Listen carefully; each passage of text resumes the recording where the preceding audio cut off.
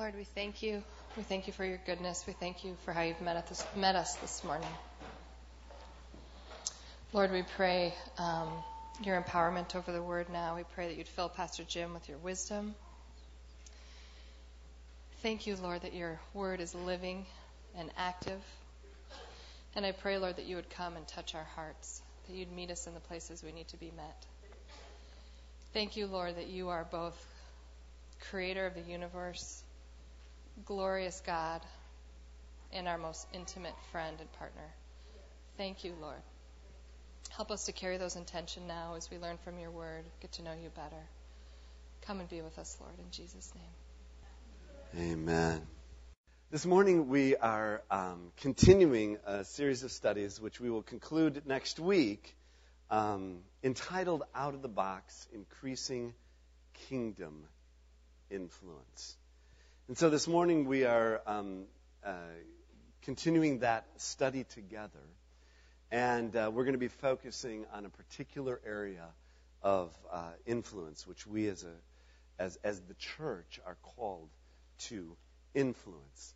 Now, just to give you some context for our conversation this morning, this summer we did a whole series entitled Kingdom Culture. And in fact, I would encourage you to go to the website, BethelTwinCities.org.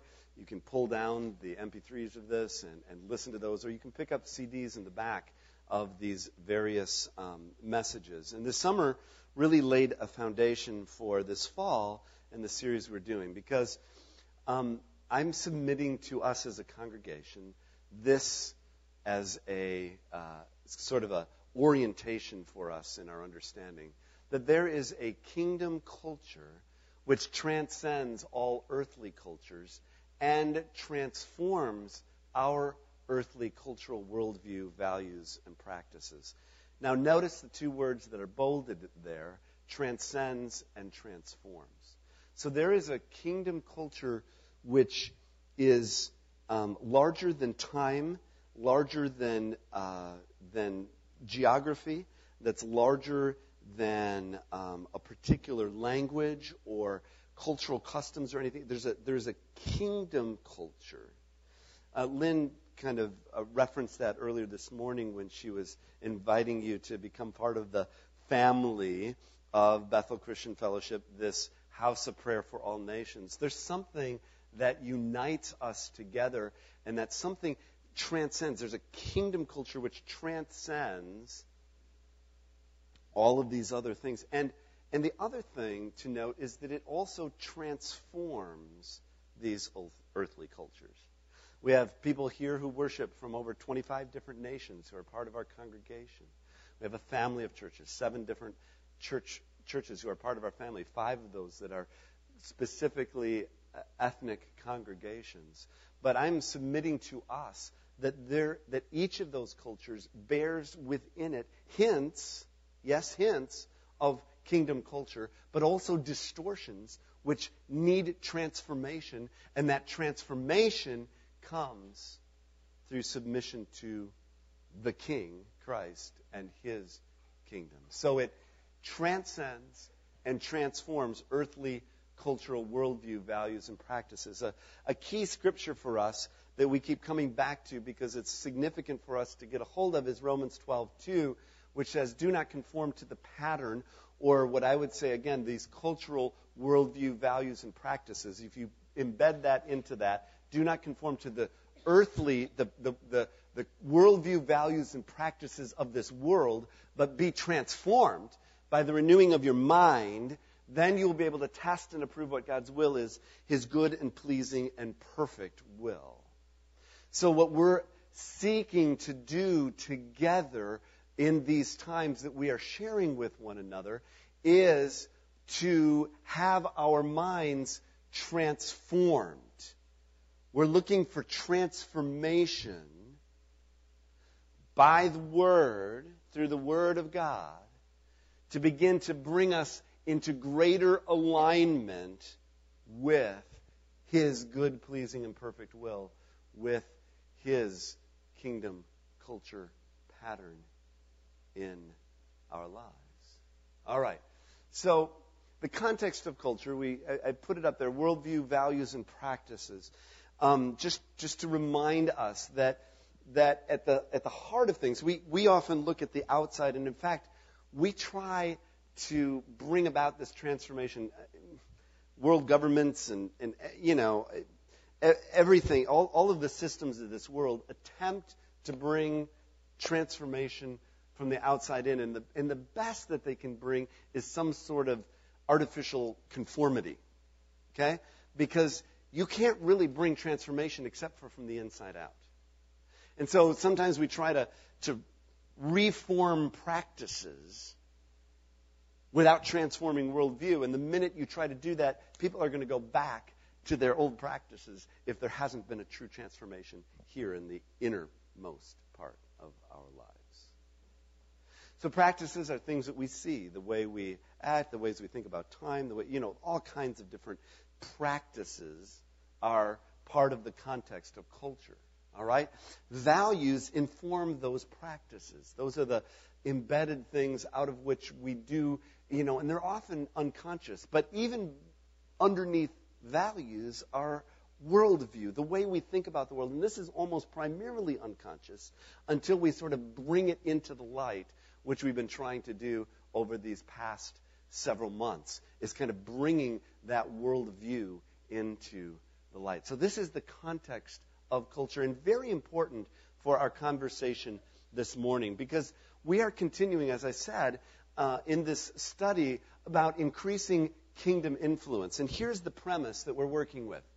As our worldview, values, and practices are shaped by a kingdom culture, we collectively become catalysts of transformation in the earthly cultural systems around us. So as we are transformed, we become agents of transformation. The Bible says that we are ambassadors of reconciliation, reconciling men to God and to one another. Well, this is a rewording of that, but essentially it's the similar kind of understanding. We're our ambassadors of transformation, kingdom culture transformation. We are ambassadors of a kingdom culture into a culture that desperately needs transformation in these areas: education, religion, arts and entertainment, family and kinship, marketplace, media, and government. So we've looked at, over the course of the last couple of months, the first 6 of these areas of influence. This morning, we're going to be looking at the last, that of government.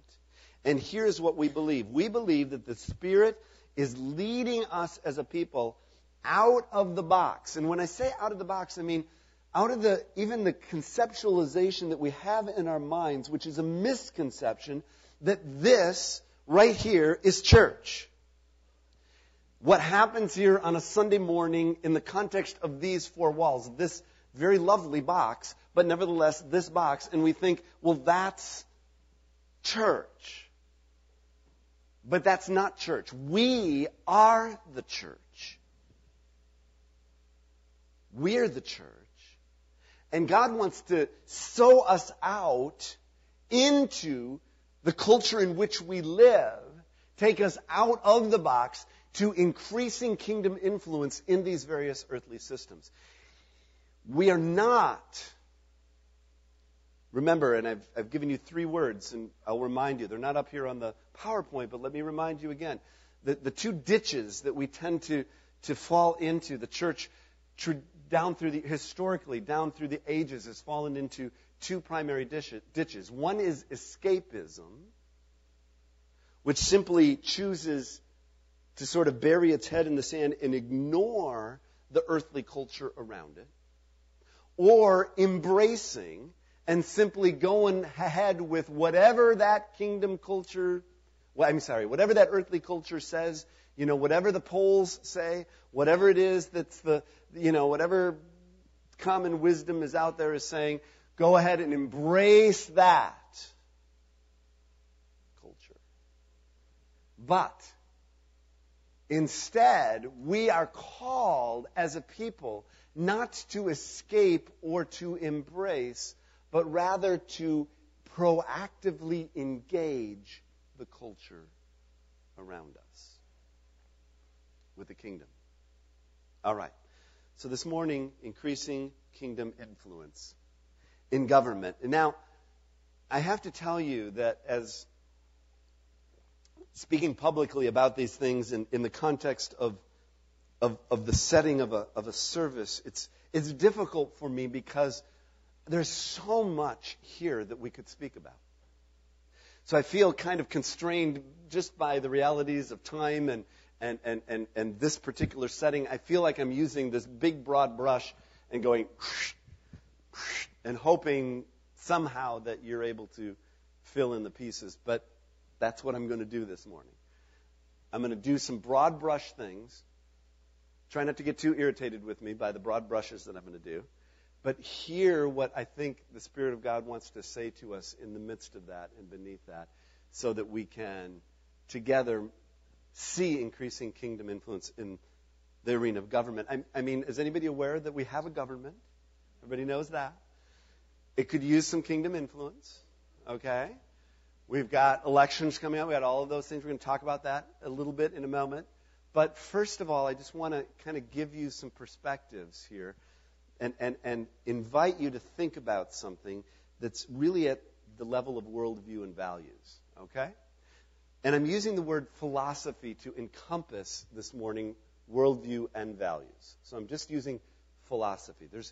I'm going to outline for you 3 different potential ways of viewing and understanding philosophies as we think about government. And then we're going to get to some really practical things. All right? So, first of all, I'm using this term very specifically and carefully, but I understand it raises all kinds of things. So we're going to talk about the religious right, the religious left, and then the prophetic center. Okay? So in the religious right, the philosophy, and this is, again, broad strokes, not everybody, okay, I'm using a big broad brush. Biblical morality and freedom are central to God's plan for people and nations. Within the context of the religious right, that would be an understanding. Secondly, the free enterprise system and the political structure of capitalism are mandated by Scripture. These are scriptural ways that you can go into the Scripture and find evidence for the free enterprise system and capitalism as the means of providing morality and freedom, which are central to God's plan for people and nations. So they're connected with one another.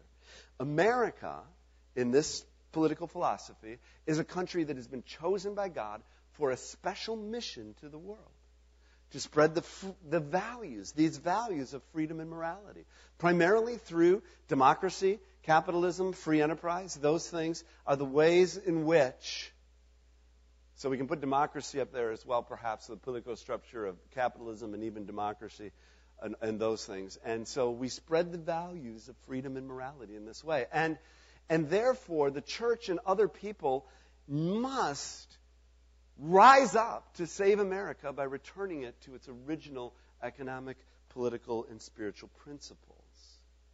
Okay, so this is sort of an overarching philosophy. So when you hear things, when you read things, recognize that people are coming out of particular worldviews. Now, not everybody is going to ascribe on the religious right as ascribing to these particular values or those kinds of things, or that particular philosophy, but that's sort of some of what undergirds. If you dig down in, you'll find that those are some undergirding principles by which we view. It's a lens, then, through which we view the world around us, and specifically government. All right?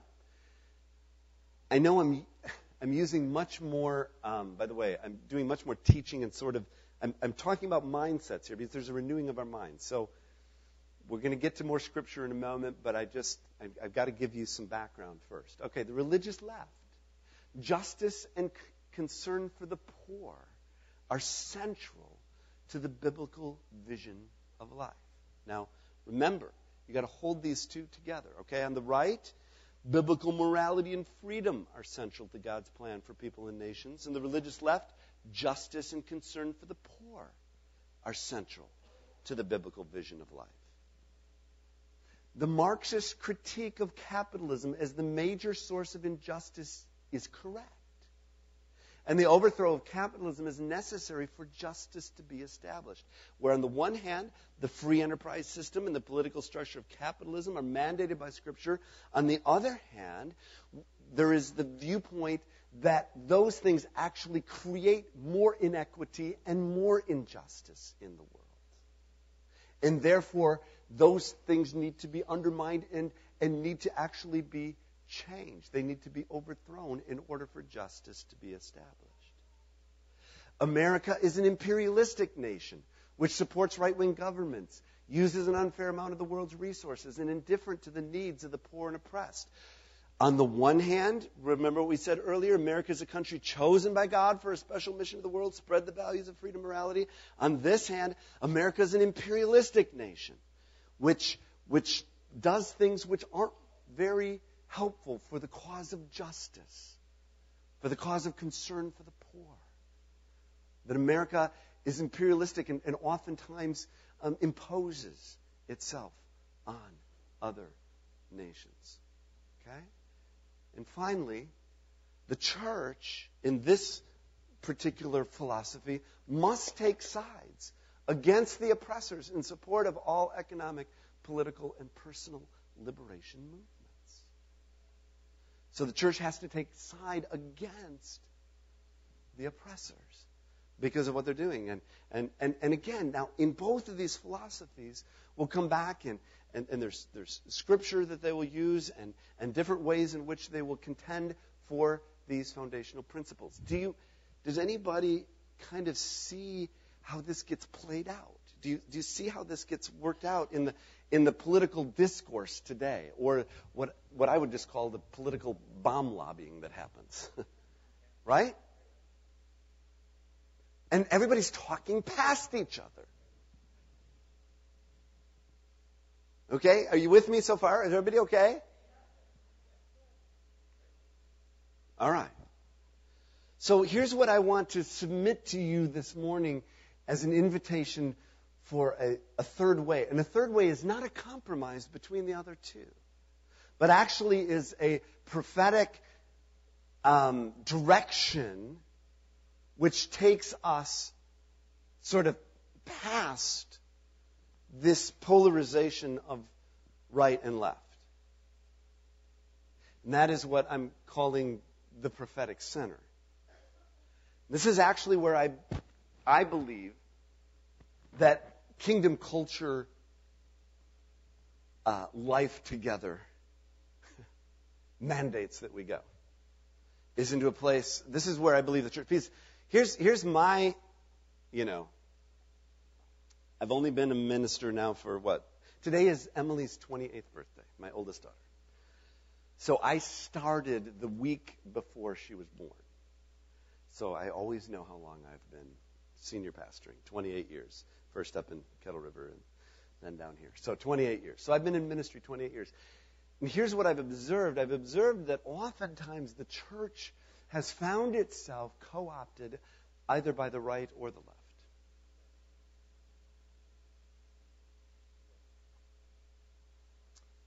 And that we're called to something that is at its essence different. To engage from this prophetic center. So, let me give a few thoughts related to this. And there's many more thoughts that I could give, but I'll give you a few. The ultimate point of reference is not a political philosophy, but rather an orientation around the king and his kingdom. This is very important and essential to understand. The ultimate reference point is not around a particular political philosophy. It's around the King Jesus and his kingdom pursuits. So we need to understand, we need to step back for a moment and step down, as it were, into this foundational reality and truth. Let me pull that out a bit more. In this understanding, all economic and political systems are under the powers of this world, so every economic and political system can be misused. So, no earthly system can ultimately bring morality or justice. It's not going to happen. So the concern for biblical morality and freedom and the concern for justice and concern for the poor are both important, but will not ultimately fully find their fulfillment through any earthly system. That every earthly system must continue to find itself being witnessed to by something that is entirely different, which is the system of kingdom culture. We talked about this when we talked about economics some time ago. I was an economics major. In a socialist philosophy, the simplest way to put it is this: in economics, in a socialist philosophy, the state owns it, the goods. In a capitalist society, we own it. I do. The person, the individual. In a kingdom culture, God owns it. God owns it. And we're stewards of what He's given to us. It's a different way of thinking about it. All right? So, third, being oriented in a kingdom culture requires living out both private morality and public social justice. It's not either or. It is both and. It requires both biblical morality and public justice concern. All right. Let's go on a little bit more. No earthly nation, listen carefully, no earthly nation is either chosen or rejected by God. In a fallen world, there can be no, quote, Christian nation, nor can nations be fully transformed by earthly revolutions. So therefore, there is, and this is one of the, in America particularly, there's this, manifest destiny, and there's all of these things, and it goes back to, the Puritan, there's lots of historical things that we could go into here.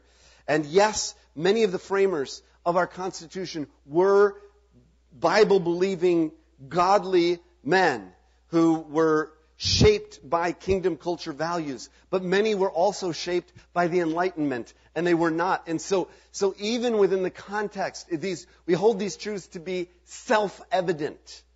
Not God-evident. Self-evident. It's coming out of this, not this. For those of you listening on tape, that's out of me rather than out of God. So don't get too turned by this, okay? And there is this thing, American, we are, God's blessing has rested upon this country in an incredible way. But we are not uniquely chosen by God, as opposed to other nations and other people whom He loves as well. Nor can, earthly revolution isn't going to bring about transformation. So whatever side you're on, whether it's the chosen or the revolution, neither of them fully, because what really needs to happen is transformation by the Lord. And so the church is the only divine institution in fallen society. The only one. And is the focus of God's activity for the salvation of the world. So therefore the church must prophetically live out the values and behaviors of a kingdom culture world view. We have to live this out into the culture that we live in, and specifically engage the government that we live under. All right. So practically, what do we do? These are going to sound very simple, and they are. But we don't have time to go into fuller, and there's so many things that we could talk about, but I'm going to just focus on 3 real quickly. First of all, pray. I mean, it says in 1 Timothy 2, 1-4, I urge then, first of all, that petitions, prayers, intercession, thanksgiving be made for all people, for kings and all those in authority, that we may live peaceful and quiet lives in all godliness and holiness. This is good and pleases God our Savior, who wants all people to be saved and to come to a knowledge of the truth. Come on, you think that your prayer is meaningless. It's not. Prayer shapes nations. It shapes governments. It shapes the reality around us in ways beyond what we can even begin to imagine. So this call to prayer, this invitation to prayer given to us, is not something given casually. It's given something very specifically and clearly, and spoken to a people who were living under a government that was not providing a whole lot of support for who they were as this growing people of God. Secondly, participate. Let everyone be subject to the governing authorities, for there is no authority except that which God has established. The authorities that exist have been established by God. This is also why you pay taxes. For the authorities are God's servants who give their full time to governing. They're God's servants. They're His ministers, giving their full time to ministry of government. Give to everyone what you owe them. If you owe taxes, pay taxes. If revenue, then revenue. If respect, then respect. If honor, then honor. If you vote, then vote. All right. I've asked Jeanette Gudgel. She knowing where the series was going, we have an opportunity to hear from Jeanette, who has been involved in government for years and years and years, and specifically, she's standing before you today in her specific role as an election judge. So she's going to talk to us just some information for us that's really helpful. We sat down and talked about that this week. This is just very practical. For some of you, it'll be very simple and you know it. Some of you, this might be some new information. So let's welcome Jeanette. Thanks. Thank All you. right. Following that is something in 7 minutes. I think it's important. There has always been a battle among Christians as to how deeply you get involved in government, in politics. And it came to a culmination, really, I think, in the 1930s when the German Lutherans decided not to be involved. And Adolf Hitler became dictator by one vote. So it's important, I believe, and that's my bias. But on the other hand, from a purely practical standpoint, and it depends on what your lifestyle is, you probably pay upwards of 50% of the money you earn to one government or another. We're talking about federal income tax, state income tax, sales tax, property tax, and all of the other fees that go along, like sewer and street and those kinds of things. There is also gas tax, sin tax. Hopefully none of us have that problem. But our lives are 50%. It could be even more, but I'm just using a generalization. So we're all in this, whether we like it or not. Now, I have my ballot, and by the way, in Ramsey County there are 147 different ballot designs. So if you'd like to look at mine, that's fine, but it's not going to do you any good. But and most of you have seen this. By the way, I'd like to congratulate Rose Holmgren, who passed her citizenship this week.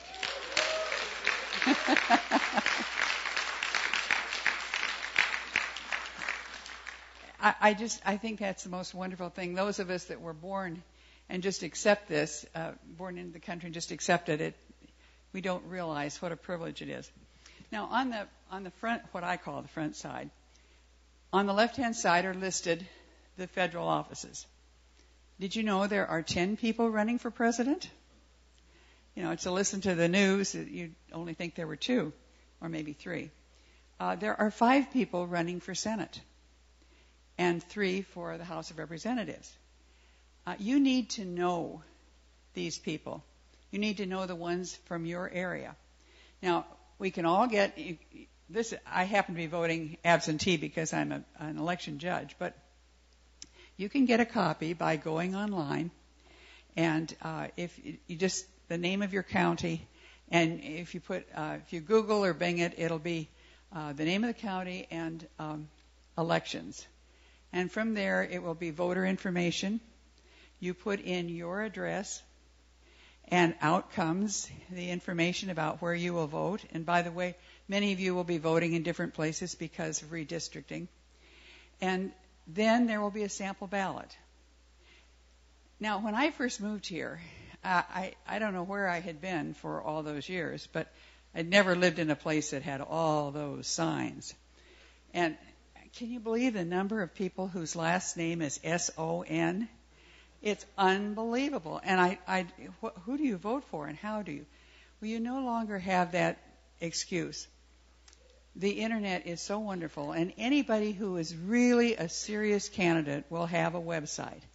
So just go online, do the name, find out where they stand.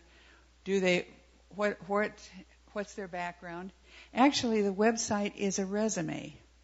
You'd never think of hiring somebody to take care of your child who'd never worked with children or who had no background. The same is true with people who are running for office. What's their background? What's their education? Where do they stand on issues? The middle column, I believe, is the most important. These are the state offices. Your state senator and your state representative are your neighbors. They probably live down the street from you.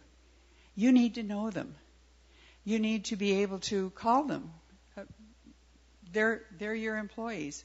By the way, all of these people are your employees, and you need to take that attitude.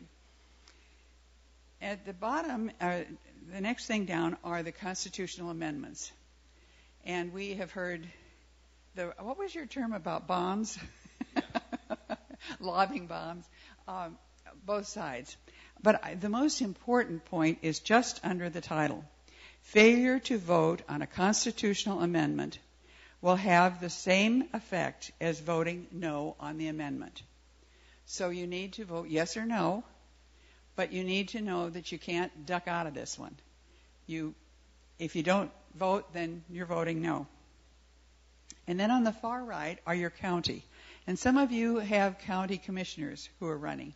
And there are some pretty heavy races there. You need to know about those people. Just a totally, no, it isn't biased opinion, it's a reality. Your county commissioners make $75,000 a year for a part-time job. You need to hold them accountable. Our county commissioner in my area was elected 2 years ago. So my county offices are Conservation District Supervisor, District 2, District 3, and District 5. Who is a Conservation District Supervisor? Who are they supervising? What are they doing? You need to find out. Then you get to the back. And I don't know about you, but it's the judges. And I lose it. Why do you vote for judges? Well, let me tell you why we do. Our Constitution was written about the time of statehood, which was 1858. And just before that, the federal Supreme Court made one of their most famous decisions, the Dred Scott case, which said that white Americans could own black Americans. And to the credit of Minnesotans, they said, nuh-uh. We want to be able to fire our judges. We want to be able to have a say. And so you have, and on my ballot, all of the Court of Appeals and the district judges are running independently. So if I have the time, I can fill in ovals. If you vote for or don't vote at all, it's fine. You also have places to write in. I have participated in the write-in recount, or not recount, write-in count. You wouldn't believe how many votes Mickey Mouse gets every time. However, at the top of the judges are 3 Supreme Court judges who do have people running against them. Remember, the Supreme Court, like the federal Supreme Court, makes those final decisions. So it's important that you check the website. Check each of those. There are 3 incumbents, and typically the Supreme Court, it doesn't always happen this way, but typically the governor appoints a Supreme Court judge, as Governor Dayton did this year, our first black woman, and she will be up for election in 2 years. The previous governor happened to appoint these 3 judges. So check them out, decide who you're going to vote for, prayerfully decide, I would say prayerfully decide on all of your selections. If you live in St. Paul, we have a school district referendum or levy, and you may have that kind in wherever you are, a special election for something. One of the things I do like about our ballot is, for example, in this case, by voting for this ballot question, you are voting for a property tax increase. So there's really nothing subtle about our ballot. They tell you up front what this is for. Now, beyond that, it's important to pray. This is a praying church. You need to pray for discernment, for direction, for the people you vote for. You also need to pray for the people who are working on the election. There are 1,400 of us just in Ramsey County, so we're probably talking about 3,000 or 4,000 throughout the state. We go in at 6 o'clock, set up the polls, and usually we're through shortly after 9 at night. That's a long day. But it's a fun day, and it's a wonderful opportunity, and it's a wonderful challenge for us. Then you need to pray for the candidates. Pray for grace and peace to those who lose, and pray for strength for those who win, because they have been politicking and campaigning and will not probably have much of a chance to rest before they have to go to work. And then finally, pray against the enemy. Pray against fraud. Pray that the enemy's eyes will be blinded. There will be confusion. You probably know more about that area than I do. But we need to pray that what is a good and important event in our lives is indeed an honest one. So that's Pastor Jim. All right. Thank you, Jeanette.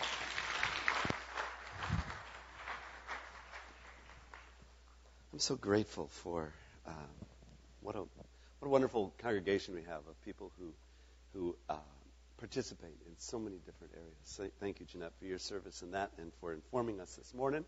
That's so helpful. Worship team, would you please come on up? The final thing that we do in terms of engaging is this whole concept of being a prophetic witness. One of the key scriptures we've been using is from 1 Peter 2:9. You are a chosen people, a royal priesthood, a holy nation, God's special possession, that you may declare the praises of him who called you out of darkness into his wonderful light. Live such good lives among the pagans that though they may accuse you of doing wrong, they may see your good deeds and glorify God on the day he visits us. We have this opportunity to be a prophetic witness in the culture around us. We are this holy nation that does transcend even earthly nations and brings that transformational power. And I love a professor that I had at Wheaton College 30 plus years ago, Robert Weber, and wrote this in one of the books. He wrote this. He said, the most powerful weapon the church has against the breakdown of morals and injustice in our culture is not the restoration of a civil religion. It is rather the preaching of Jesus Christ as Lord, the invitation for people to join with Christ's church, and a renewed understanding of the church as the universal society of God's people, called to live in obedience to Jesus Christ's teaching. I want to end with Revelation chapter 10, verse 15. For the seventh angel sounded his trumpet, and there were loud voices in heaven which said, "The kingdom of the world has become the kingdom of our Lord and of his Christ, and he will reign forever and ever." The kingdoms of this world will become the kingdom of our Lord and Savior, Jesus Christ. That is the reality in which we live. Stand together, please. We're going to sing a song we haven't sung in a long time, and then we're going to pray. We're going to pray together, and then I'll bring a benediction. I will. It's called "Lord, We Pray for This City," but we're going to, just because of the context of this gathering and this specific topic this morning, we're going to sing, "Lord, we pray for this country." We ask for mercy here. Lord Jesus, together as a people, in obedience to your word this morning, we do pray. We pray for our country and we pray for its leaders. Lord God, those who are servants of yours and servants to us. Lord Jesus, we know that the challenges before them are so great. We're asking, oh God, for mercy to come. Lord Jesus, you have said that the marks of your kingdom are righteousness or justice, their peace or shalom, and joy in the Holy Spirit. We know that, Lord, no earthly government can bring that to pass. So we ask that as you take us and sow us into, Lord God, the culture around us, that, Lord, you would use us to help bring forth, Lord God, that which no earthly government can. That, Lord, we would be agents of righteousness and justice. We would be agents, O God, of your peace and shalom. That we would be agents, O God, of joy. That we would, as you've called us to do here, radiate life and joy. Jesus, only you can do this, O God. Lord, with the upcoming elections, we pray for wisdom and understanding and discernment. We pray, O God, that you would raise up whom you would have to lead in this season and this time, both for nationally and locally and state, Lord God, in every dimension of government, Lord God. We pray, Jesus. Oh, Lord, do your work, oh God. Do your work, oh God, in our country and in the countries of the world, Lord God. We're so grateful that you have brought us here, Lord, to this country. And we are grateful for all that you have bestowed of blessings and favor on this country. Lord, may this country, Lord, align itself more and more fully with you and your heart and your purposes. And Lord, God, we pray for the countries of this world that they too would find themselves coming more in alignment with you. Lord, you said even now that you are reconciling all things to yourself, things in heaven and on earth, things visible and invisible, that all powers will come under your authority. There will come a day when every knee shall bow and every tongue will confess that Jesus Christ is Lord. And the kingdoms of this world will become the kingdoms of our Lord and Savior, Jesus Christ. And towards that day, we lean our hearts and we cry out to you, Maranatha, even so, Lord, come. Come. Come, Jesus. And now, with hands open, receive the benediction, and then we're going to For those that want to stay and worship, we're just going to make some prophetic declarations in worship this morning as we go. But I want to pray right now and ask that you would be filled afresh today with the immeasurable love of God the Father, with the irresistible mercy and grace of Jesus Christ, with the inexhaustible strength, power, comfort, and hope of the Holy Spirit be with you and yours as you go from this house to your house, sent to make disciples of all nations. Go with the banner of His goodness and favor over your life until we gather again, either in this house or in our eternal home. I bless you, people of God, in the name of our Lord Jesus Christ. And all God's people said, Amen.